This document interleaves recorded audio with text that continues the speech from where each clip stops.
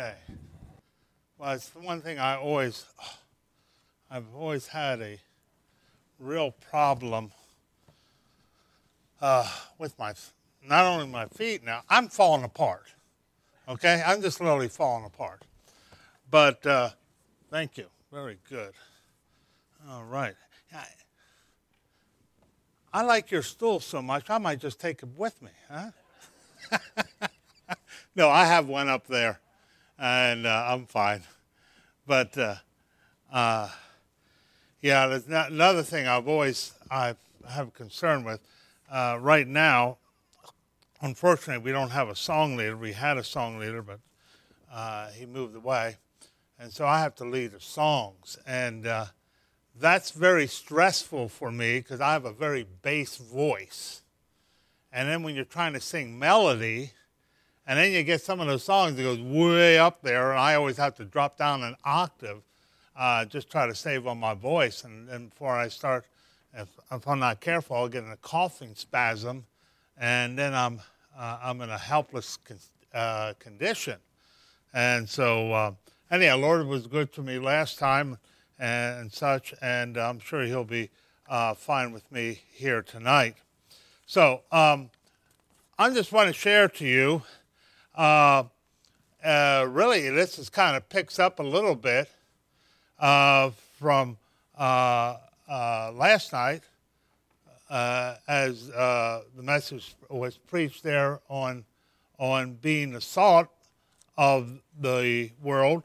Over there, just look over there in Matthew chapter 5, back where the Heinz was last night. And this is not really where my message is from. But I thought, okay, well, I'm going to bring this in. And as the message was preached there on verse 13, where he says, "Ye are the salt of the earth, but if the salt have lost its savor, wherewith shall it be salted? It is thenceforth good for nothing, but to be cast out and to be trodden underfoot of men." And that was very well brought forth with us in how many ways we can be brought as be salt of the earth.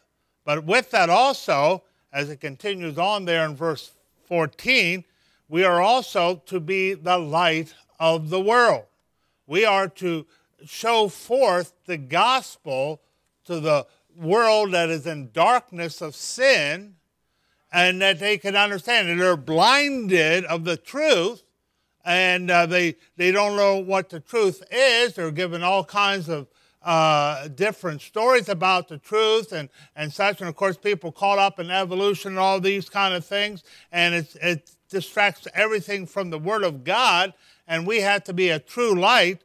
And so, as it says there in verse 14, "Ye are the light of the world, a city that is set on a hill cannot be hid." Again, we are to show forth our light. "Neither do men light a candle and put it under a bushel, but under a candlestick, and it giveth light unto all that are in the house." Again, so we're allowing our light to shine out every place that we are. And so let your light so shine before men. We don't hide that light. We want, as we go out, we're making sure, not only by our words, but by our actions, that we are showing ourselves that we are truly a born-again Christian. So let your light so shine before men that they may see your good works. And what did he do? And glorify your Father, which is that's where the emphasis is. It's not on us. We're his ambassadors to send out the good news, the message, that he gets the honor and glory. We are to bring people to come and to worship him. And we are to come together and give him the praise and the honor and the glory. And that's what we need to do. So anyhow, but my message is really over in Zechariah chapter 4, but we're going to go to Ezra chapter 3.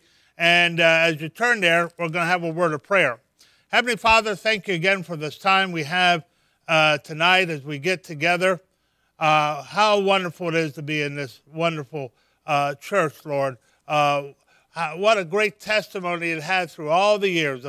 I've been here for so many years, and this church has just stayed steady, stable, like few churches do today. And I'm so thankful for those in the church here and their real desire for the things of God and their real concern for missions, and as they are diligently doing all that they can to get the gospel not only here in this area but throughout the world.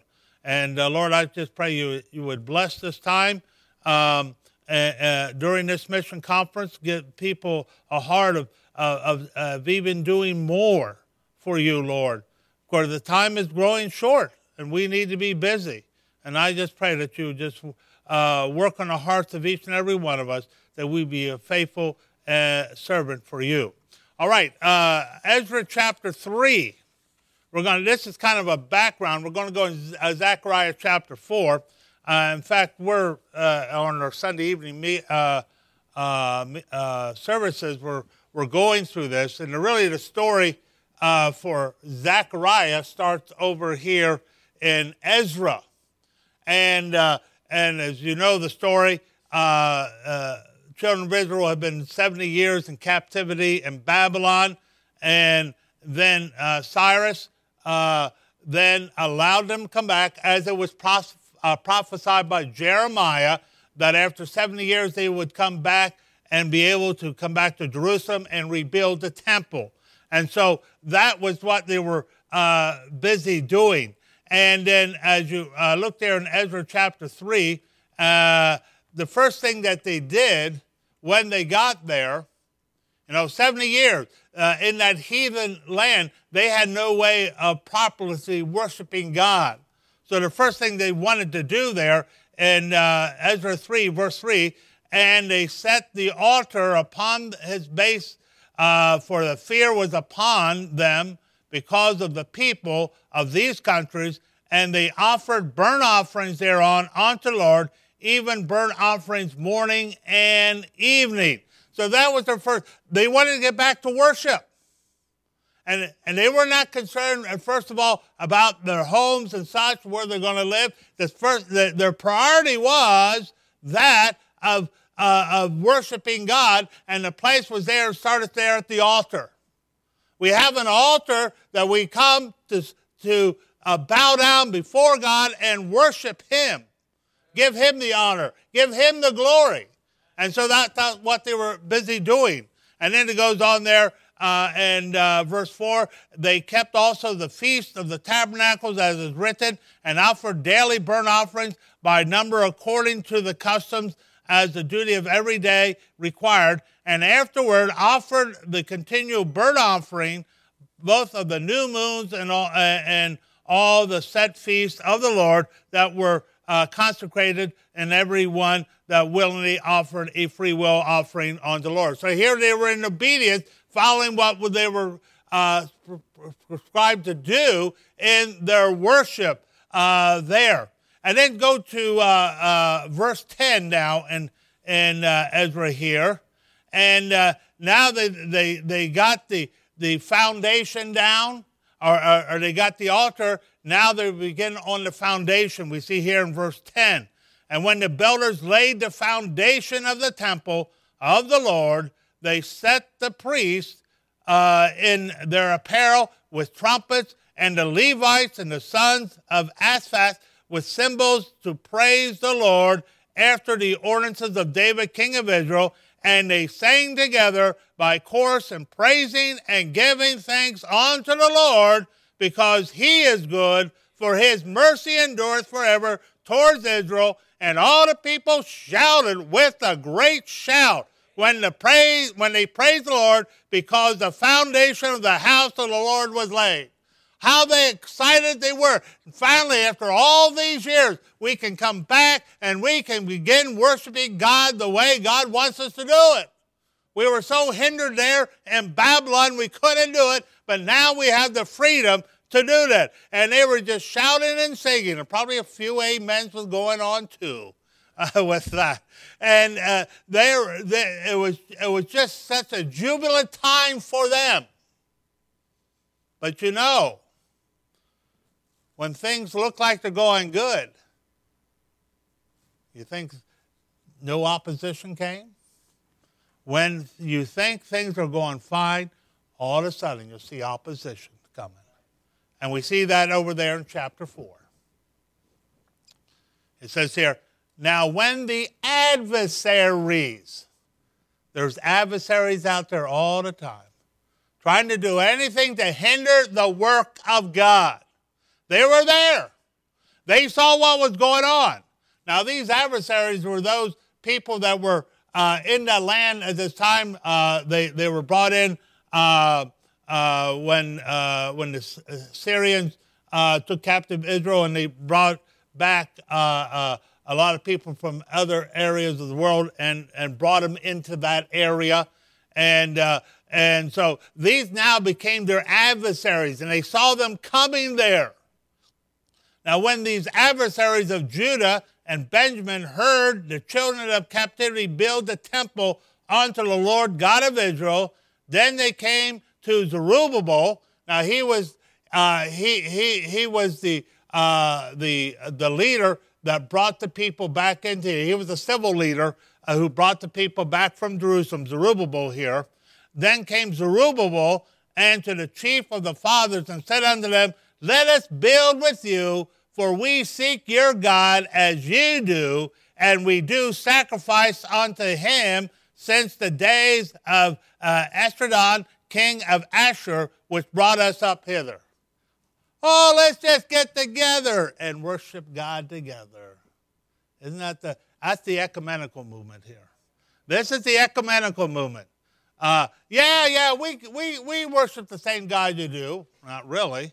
But they say, yeah, we do. Let's just get together. But at least there was a little bit of discernment here in verse 3. But Zerubbabel and Jeshua, now he was the high priest at this time, and the rest of the chief of the fathers of Israel said unto them, ye have nothing to do with us to build a house unto our God, but we ourselves together will build unto the Lord God of Israel, as King Cyrus, the king of Persia, has commanded us. You can't have a part, because you don't really know our God. And so, well, you just stay away. We have God on our side, and that's all we need. And we don't want you to hinder them, because if they started doing that, and they started actually helping and building, and then they'll start changing all the ways that they were going to worship God and such, and they would just literally destroy all that they were trying to do. And so you have to be separated. Must be separated from the religious group. We're not talking about those who are out in the world as such, but here, the religious ones who are supposedly worshiping God. But in actuality, they're not. Actually, yeah. And so they had to separate from that. And so, again, because of this, you go down there to verse 24 of Ezra. And they were getting more and more opposition and building the temple. And it finally came to this, verse 24. Then ceased the work of the house of God, which is at Jerusalem. So it ceased unto the 2nd year of the reign of Darius, king of Persia. They were getting so much opposition. Letters were going out to different leaders in the area and said, hey, do you know what these Jews are doing? They're down here in Jerusalem, and they're trying to rebuild it and so forth. And they're trying to get pressure for them to stop. And the people were really getting discouraged about it. And then they finally said, I don't think I'm going to do it anymore. It's not worth it. You know, that happens so many times in the ministry and any churches and such. You face opposition, and the easiest thing is, well, I'll just forget about it. I'll just hold back. I'm not going to keep on because I do not like opposition. We don't like when people are going against what we're trying to do. We don't like people saying things against us and so on. We rather not that. We like to have all that shouting and joy, but sometimes it's not always there during the hard times. And then we have to look to the Lord. We got to start looking to the Lord. Hey, Lord, again, these are lessons of learning. God lets us to go through these things for us to learn to trust God and put our faith more and more in Him. And so that was the situation. Now, look here at chapter 5, verse 1. Now, this is our connection to Zechariah here in verse 1. All right? They were discouraged. But I'm glad God has men there to help encourage people in the lowest of times. And here he had two men. Notice here. Then the prophet of Haggai and the prophet and Zechariah, the son of Iddo, prophesied unto the Jews that were in Judah and Jerusalem in the name of the God of Israel, even unto them. So here they were discouraged. The building of the temple has ceased, and they were just going back to their old ways. And so God says, all right, Haggai, Zechariah, I need you to go to those people and encourage them getting back to what they need to do. All right, now, with that, let's go to Zechariah. Zechariah, that's the second to last book there in the Old Testament. Zechariah. And so God sent these two men. Now Haggai, the book of Haggai is a real brief book, only 2 chapters. He was the older of the 2 prophets that were sent here. And his message was basically a rebuke. Hey, he rebuked them, as it says over there in Haggai chapter 1, verse 2. Thus speaketh the Lord of hosts, saying, this people say, the time is not come, the time that the Lord's house should be built. Then came the word of the Lord by Haggai the prophet, saying, it is a time for you, O ye, to dwell in your sealed houses, and this house lied waste. Now therefore, thus saith the Lord of hosts, consider your ways. Okay? Hey, you got your priorities wrong. Get your priorities right. Don't worry about your own place. You got to get the temple. You got to get focused on that first of all. And so that was his main message that Haggai was prophesying. Now Zechariah, as he came on the scene, now he's going to build on that which was Haggai was doing here. And he's going to, first of all, to remind them, get your priorities right, make sure God's first. But I also want you to remember what God is going to do in the future. We sometimes get our eyes so fixed on the present, we forget about the future. We can get very discouraged. Oh, things don't look good. I don't know if I want to continue on like this. He says, hold it. You don't have the whole picture yet. You don't know what God's going to do. God has some bigger plans. And that's what Zechariah is going to show these people of his great plans that he has for them here. Now, Zechariah chapter 1. And I'm just pointing out, our main focus will be in chapter 4 here. But let me show you a couple things here. Verse 2 of chapter 1. The Lord has been sore displeased with your fathers. Therefore say unto them, now notice how he opens up. Thus saith the Lord of hosts. Thus saith the Lord of hosts. Now, this name here is given 53 times in the book of Zechariah. The Lord of hosts. Now, if you see it that many times in one book, you better look at it. It's something that's very, very important. Really what it's saying here, Lord of hosts, and when we're talking about hosts, it could be, that word host can be used in many different ways in the Word of God. Use of stars, of angels, of nations, of armies, and so forth, all that. And the point is that he is in charge of all things. The stars, the armies, and all that. He is sovereign. He is over all that. And here's the thing. They had all these other nations around them. And there was just a small group of Israelites there around Jerusalem. And they were greatly outnumbered. They didn't have any kind of an army or anything at all. And they're looking at it, all the people around them look like great giants around them. Man, we don't have a chance. But hey, the Lord of hosts is with you. Remember that. The ruler of this universe is behind you. And so think upon that. Think upon that. The very Lord of hosts is there to help you. Now, in doing this, they had to get their hearts right with God.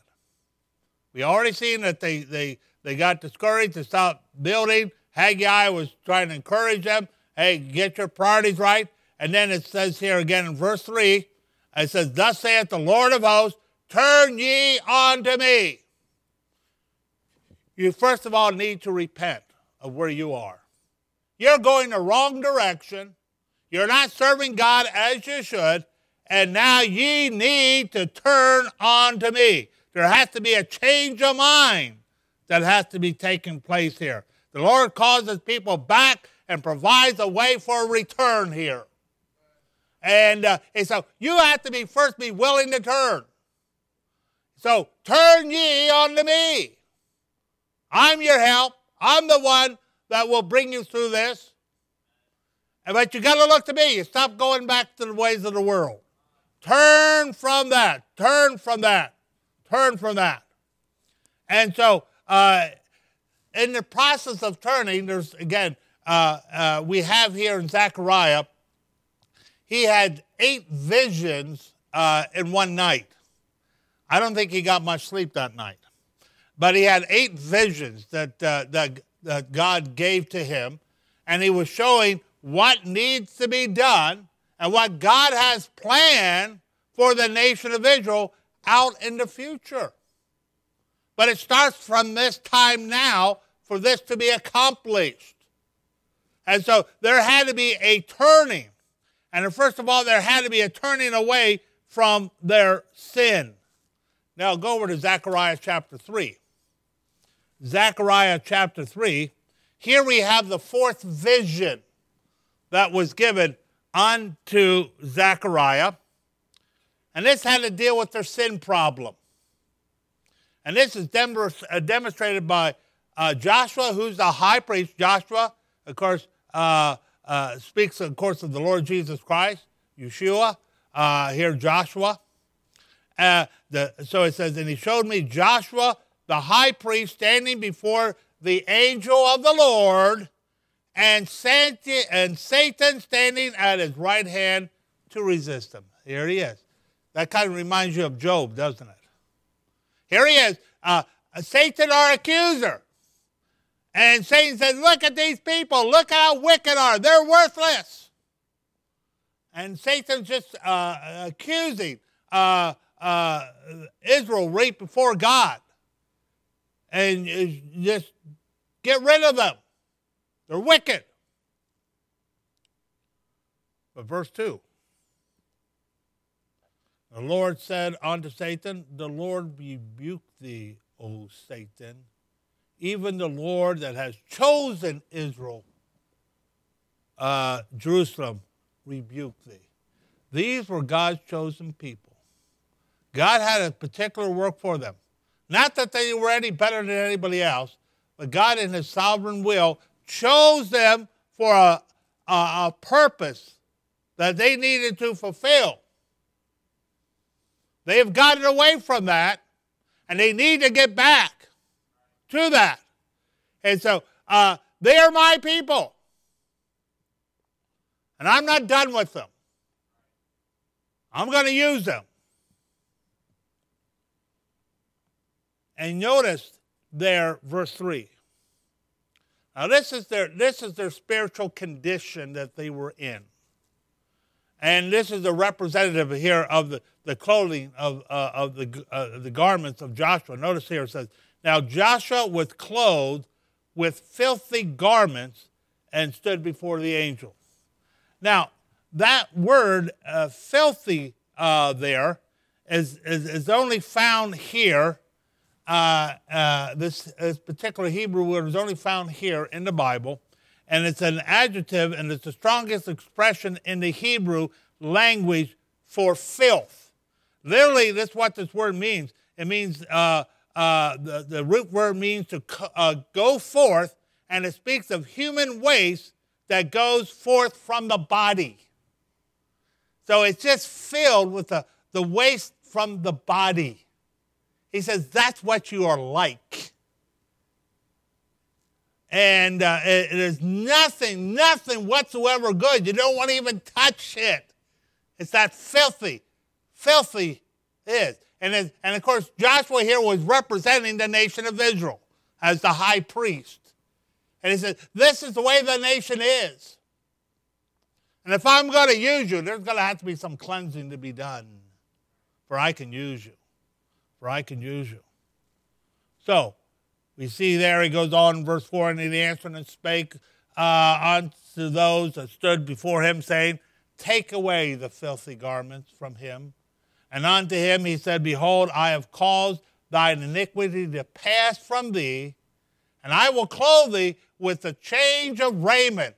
Get that filthy, rotten garments off and get a change.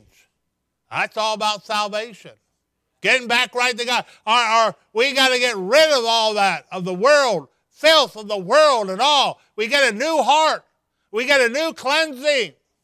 And it makes a change. We get rid of the filthy garments. We put on the clean garments. And that's what it's done. And then it says there, verse 5, and I say, let them set a fair martyr. Again, that's the hat and such that the high priest wore.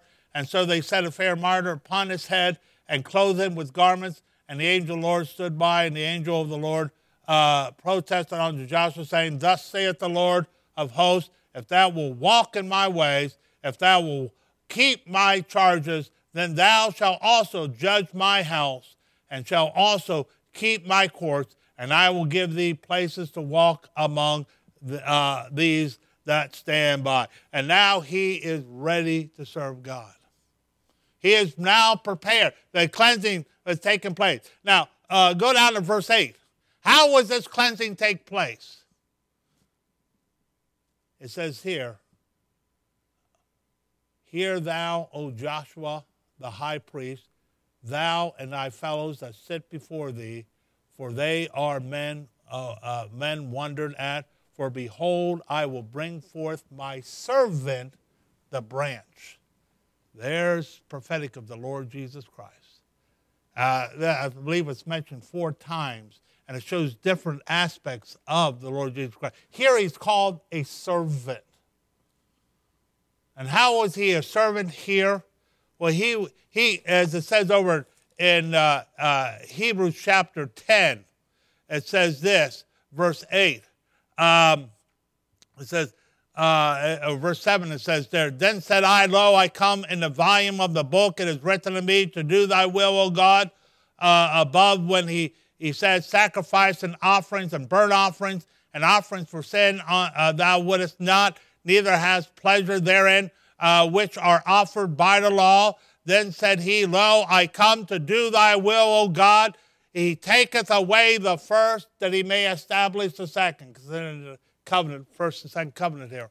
And verse 10, by which will we are sanctified through the offering of the body of Jesus Christ once for all. That's what he accomplished. As a servant, he did the will of the Father. He did the will of the Father. And by doing that, now people, as they put their faith in him, can be cleansed from their sins. Now they're ready to serve him. Now we go over to the fifth vision, and this is where we're going to finish our time at here in Zechariah chapter 4. Okay? They got the filth out. They have been cleansed. Now they're ready to serve. And how are they going to do this? Here in Zechariah chapter 4, and notice here, verse 1. Here we're going to see a candlestick. It says here, and the angel that talked with me came again and walked with me as a man that is wakened out of his sleep. And he said unto me, what seest thou? And I said, I have looked, and behold, a candlestick, all of gold, with a bowl upon the top of it, and the 7 lamps thereon, and 7 pipes to the 7 lamps which are upon the top thereof, and 2 olive trees by it, one upon the right side of the bowl, and the other upon the left side thereof. All right, so here we are. He sees a candlestick or a lampstand here, and the description here is basically is what you find there in the holy of the tabernacle. Okay, 7 lampstands there, which gives the light in the tabernacle. It's the only light that's there in the tabernacle. And, of course, it speaks, of course, first of all, the light of the Lord Jesus Christ. He's the light of the world and such. And so here's that light that was to be shining. It says, I'm showing you this light. But there was something different about this light than what was found there in the tabernacle or the temple. Because it says there again there in verse 2, it says there it says there, and I said, I have looked, and behold, a candlestick of all gold, a bowl upon the top of it. Okay, there's a bowl on top of it, and from that bowl, there are, it says 7 pipes or kind of canals that would connect to the 7 lamps that were there. And so from that bowl, it was feeding those 7 lamps. And then go over there in verse 11, it says here, then answered I said, what are these 2 olive trees upon the right side of the candlestick, upon the left side thereof? And I answered again and said unto him, what be these 2 olive branches which through the 2 golden pipes empty the golden oil out of themselves? So you have the 2 olive trees. They feed the bowls at the bowl at the very top of the lampstand, and from that it feeds down to the other lamps there, to each one. Now, in the Old Testament, it was the responsibility of the Levites that they would go into the temple morning and evening. They would trim the lamps and make sure there was oil so the light would always shine. And so that was a responsibility in doing that. But here, it wasn't needed, because now it's all being taken by care of these 2 olive trees that were feeding in there. And the Levites were not needed at all for this. And God is showing that there's no human agency here. Everything I'm showing you is of God. Man is not a part of this. This is of God and what I'm doing here. God is producing the life in the tree, and out of that, the things that's being lit without any human involvement. There is no priest to trim the lamps. There's nobody putting oil in it. It is strictly an operation by God. God is doing the work here. He's the one that is providing the oil to the lamp so that they can brightly there in the lamp. Now, how does that relate to us? Well, let's go down to verse 6. So he asked, well, you go there. Again, he had questions about this. He says there in verse 4, so I answered and spake to the angel and talked with me and said, what are these, my Lord? Please explain this to me. I don't understand. Okay? So he says, verse 5, then the angel that talked with me answered and said unto me, knowest thou not what these be? And I said, no, my Lord. Now, he's not going to explain exactly the exact meaning, but what was the purpose of it? What was behind it? He said, now this is a verse that you probably are all familiar with, right? Verse 6. Then he answered and spake unto me, saying, this is the word of the Lord unto Zerubbabel, saying, not by might, not by power, but by my spirit, saith the Lord of hosts. All right? When it speaks here, not by might, that literally means to signify the power of a number of men that are combined together. Not by power, it speaking refers to the strength of one great one. So what God is trying to tell him here, that don't to trust in your own strength or wisdom or into the world's resources. Don't look to them. That's not where you're going to get your power. You're not going to get your strength by that. Churches can set up all kinds of programs and so forth and trying to reach, which is fine.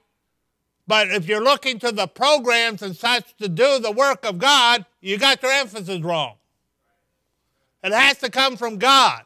It has to come from God's direction to get it done. Without that, it's worthless. So it says, so not by might, nor by power, but my Spirit. The Holy Spirit, if the work for God's going to be done, it's got to be done by the work of the Holy Spirit. You are to be the light of the world. But it has to be done by the Spirit, saith the Lord of hosts. Now, that's the whole purpose. Why did God choose the nation of Israel? God chose the nation of Israel to be a light to the rest of the world. It says this over in Isaiah chapter 49, verse 6. I'll read it to you. It says here, and he said, it is a light thing that thou shouldest be my servant to raise up the tribes of Jacob and to restore and preserve Israel. I will also give thee for a light to the Gentiles, that thou mayest be of my salvation on the end of the earth. They were to be a light to the Gentiles. They were in all their false gods and all, and the world would know who the true God was through the nation of Israel as they worship God. And that was their purpose. But again, they utterly failed in that.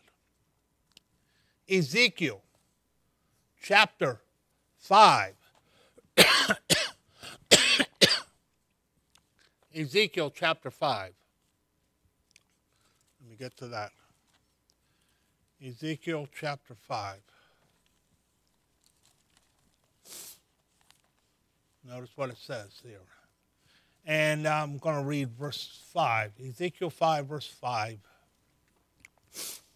Thus saith the Lord God, this is Jerusalem.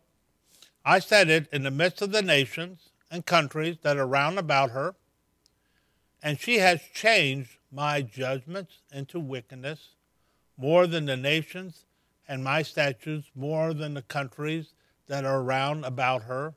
For they have refused my judgment and my statutes. They have not walked in them. Therefore, thus saith the Lord God, because ye multiplied more than the nations that are round about you, and have not walked in my statutes, neither have you kept my judgments, neither have you done according to the judgments of the nations that are round about you. Therefore, thus saith the Lord God, behold, even I am against thee, and will execute judgment in the midst of thee in the sight of the nations. You just became just like the other nations. You are not following me. You are not the light that you're supposed to be. You're not the salt that you're supposed to be. And all I can do is bring judgment. That's what will happen when we will go back into the things of the world. We can't have a testimony for God. We can't be a witness for God. All God can do is bring judgment upon us. And he will. He'll do that. Churches that get away from the things of God, God says, all right, I can't use you anymore while you stay in this condition. You got to get right. You got to keep yourself right with God. If you don't, can't be used. Unfortunately, we know Israel never learned. Did they ever really get back to God? Not as of yet. And in fact, it was culminated there, of course, when the Lord Jesus Christ came. And Jesus had to rebuke the Jews, as he says in Matthew chapter 21, verses 42 and 43. It says here, Jesus said unto them, did ye never read in the scriptures, the stones which the builders rejected, the same has become the head of the corner? This is the Lord's doing, and is marvelous in our eyes. Therefore I say unto you, the kingdom of God shall be taken from you and given to a nation, bringing forth fruits thereof. I have rejected Israel now. I'm putting you off to the side. You're going to be in blindness for a while, but I have someone else I'm going to work with. And who's that today? The church. The church. You know, how's the church described over in the book of Revelation? There in Revelation chapter 1. And, of course, chapter 2 and 3 talks about the seven churches. It says there in Revelation chapter 1, verse 20, it says, the mystery of the seven stars which thou sawest in my right hand, and the seven golden candlesticks. The seven stars are the angels of the seven churches, and the seven candlesticks which thou sawest are the seven churches. We are now the light of the world. That's the responsibility of the church. We are the light of the world and bringing forth that truth. And as it says over in Ephesians chapter 5, but ye were sometimes in darkness, but now ye are the light of the world. And that's what we are to be, the light of the world. And so, back there to Zechariah chapter 4. We are the light of the world. But our power is not in us. It's through the working of the Holy Spirit. Before the Lord Jesus Christ sent out the 12 to be a witness throughout all the world, he made it very clearly. Before you can do that, there's something you must have. Acts chapter 1, verse 8. But ye shall receive power after that the Holy Ghost has come upon you, and ye shall be witnesses unto me both in Jerusalem and in all Judea and in Samaria and unto the uttermost parts of the earth. That's what we are. We have the power, and by that power, not our power, we can be a faithful witness for God. So we need that power. We have to be controlled by the Holy Spirit, not the flesh. And we have to make sure that our lives are such that we have a cleansing so that the oil can flow through us so that the light can burn brightly for others to be able to see it there. Now, look at this is an exciting verse here. Verse 7. Verse 7 of Zechariah chapter 4. All right? He was just told here, listen, it's not by might, not by power, but my spirit, saith the Lord of hosts. How did Zechariah react to this? Notice what he says. Who art thou, O great mountain? What is he talking about there? Mountains here is speaking of opposition. You know, you got a mountain in front of you, and you have to get around it, that's opposition. So he's looking at all these other nations around him and how they were hindering him from doing the work of God. But now he has just been told, it's not by might nor by power, but by my spirit. He said, oh, great. I have the Spirit of God, the power of God. And by that, what are you? That mountain means nothing. I can get through that mountain easily by the power of God. It's defeated. And in his eyes, it's defeated. What are you? You're not going to be in any opposition for me.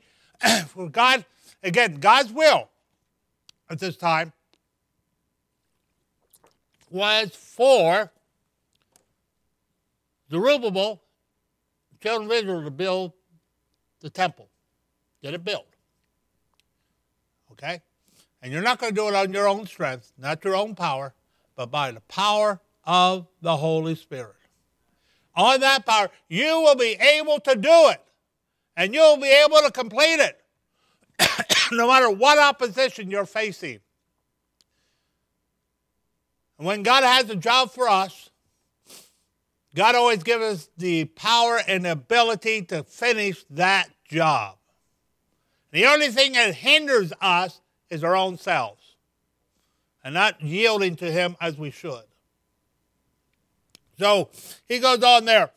Who art thou, O great mountain, before Zerubbabel? Thou shalt become a plain. You'll be flattened out. I'll just steamroll right over you because I have the power of the Holy Spirit to do that. So thou shalt become a plain, and he shall bring forth the headstone. The headstone. Well, what do we have here with the headstone? This is the final stone marking the completion of the building of the temple, the headstone on the top, the headstone that's put there.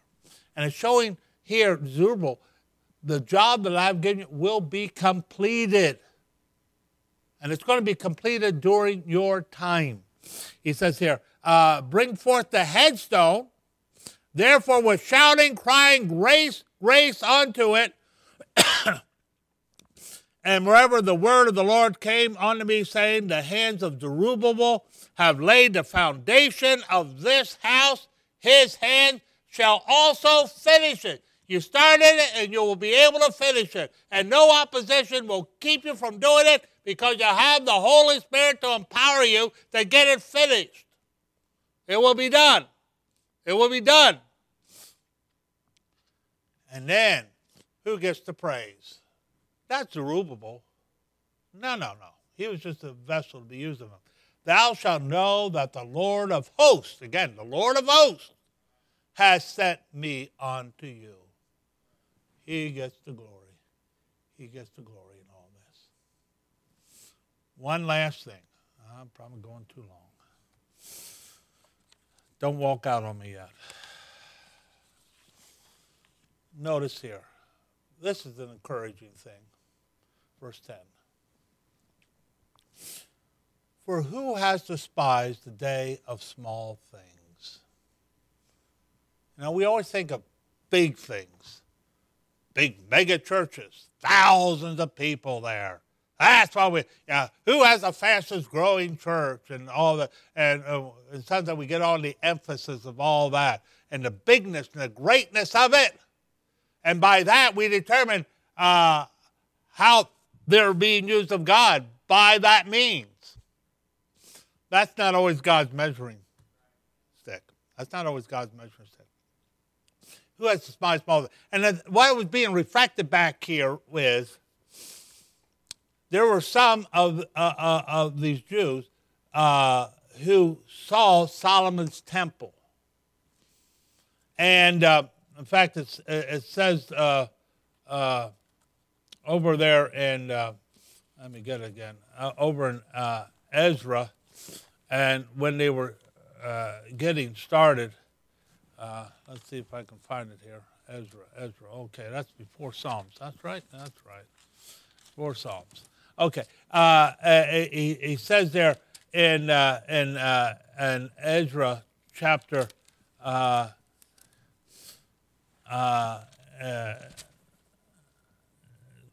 Ezra chapter. Let's see here if I can find it.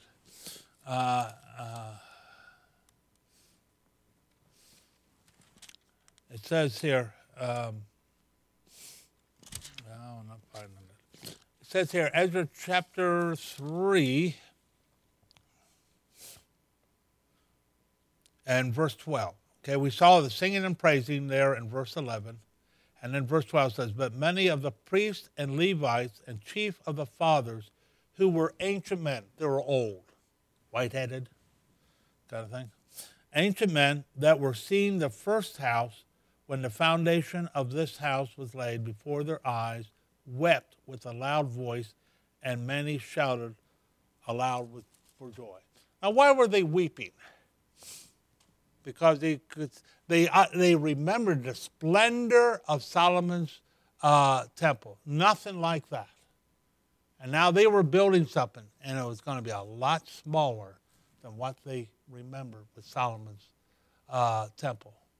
And they wept about it. And they thought, well, the greatness of God is not with us anymore. But again, back here to Zechariah chapter 4. For who despises the days of small things? All this might not be as grandiose as the Solomon's temple was. But remember, I'm in it, no matter what the size is. Whether it's large or whether it's small. That is not what makes the difference. I am in it.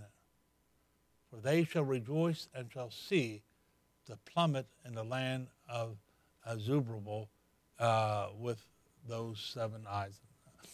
Let me just mention here, as I'm going to close here, God loves using small things. You look through the scriptures.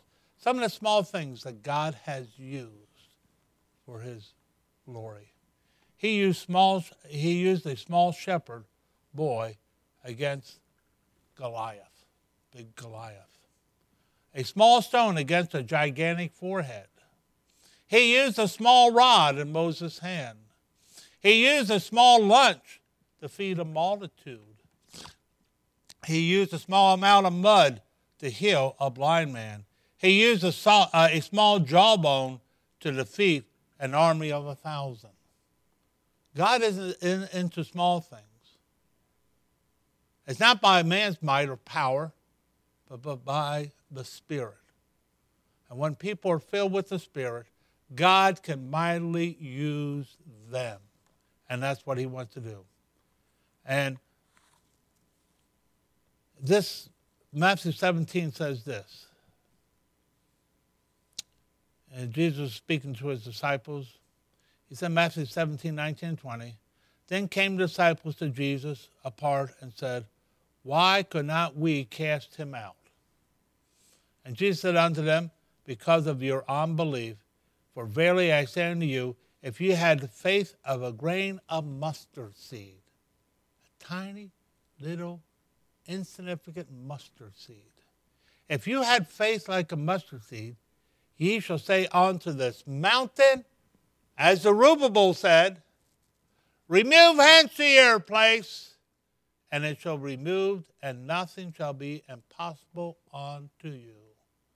Even here, the smallest of faith. It's not the faith which moves mountains.